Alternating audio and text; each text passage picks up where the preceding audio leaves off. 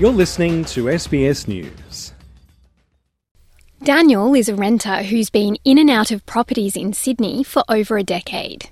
Currently, he lives with the parents of a friend, a short-term solution after being forced out of multiple rentals and struggling to find a new one.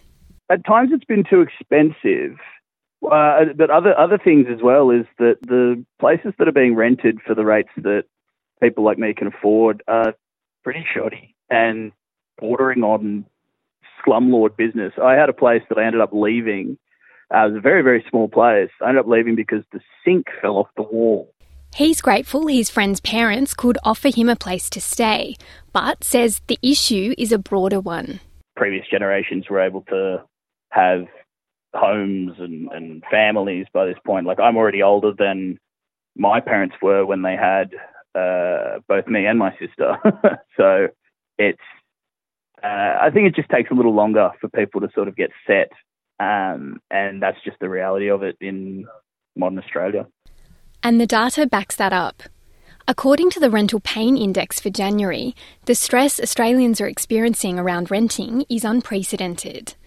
The index is compiled by Suburb Trends, a property research group founded by Kent Lardner.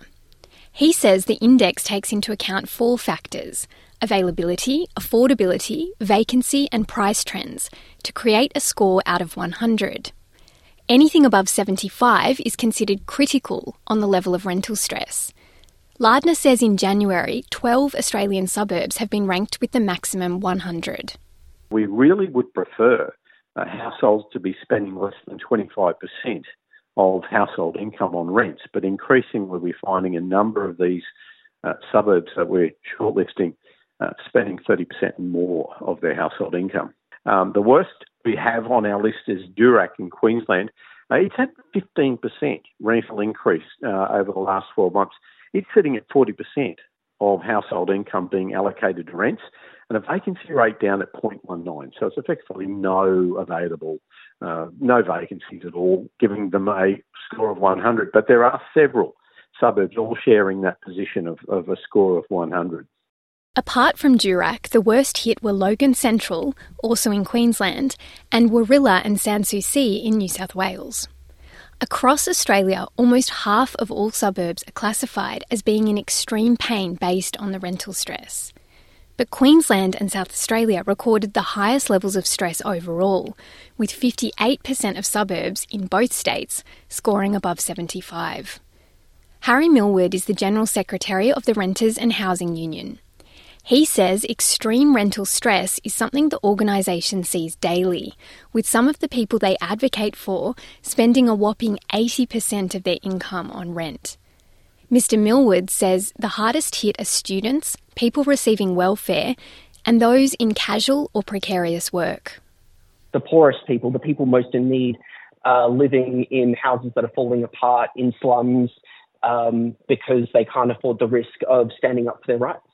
He would like to see tenancy laws streamlined across Australia to give better protections to renters, as well as immediate measures like a 2-year cap on rentals. I don't believe that the federal or state governments are taking this seriously enough.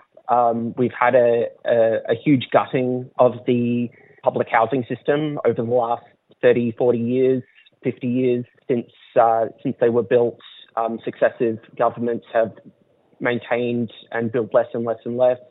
The private market is effectively a monopoly at this stage with nothing to compete against, and they're never going to release stock at a speed that lowers the cost of renting. Greg Bader is the CEO of rent.com.au, a website which helps renters locate and secure properties. He says there's a lot of commentary about solutions, but the issues are structural. Look, at the end of the day, the overarching issue is our house prices have gone through the roof in Australia. Interest rates have gone up. We've got construction delays. We've got more people. So all of those things are compounding to there's just not enough rentals for the people that want them. And it's a horrendously competitive environment out there. And, you know, we encourage people to, I mean, it sounds horrible, but treat it like a job interview. Put your best foot forward.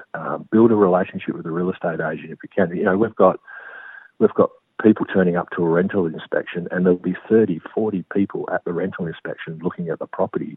He says he would like to see a range of measures, such as low deposit schemes and cash incentives for landlords to rent their properties below market rate.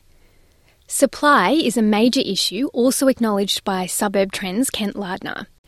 He says short-term solutions like rental caps should be used with caution, as they can begin to have a reverse impact and limit supply if used for too long. Instead, he argues we need a whole new approach to housing in Australia. I think the biggest issue is supply. And when we're looking at the government policy of trying to push for 200,000 houses per annum, even if we could achieve that, the issue I have is they need to be affordable houses as well. So building $700,000 or $800,000 apartments or $1 million homes doesn't translate to an affordable rental. The government needs to double down on policies and strategies that will work. And at the moment, I think with all the constraints facing developers and builders, access to land, NIMBYism, etc., we need to really think out of the box quickly, because the homelessness situation is not going away.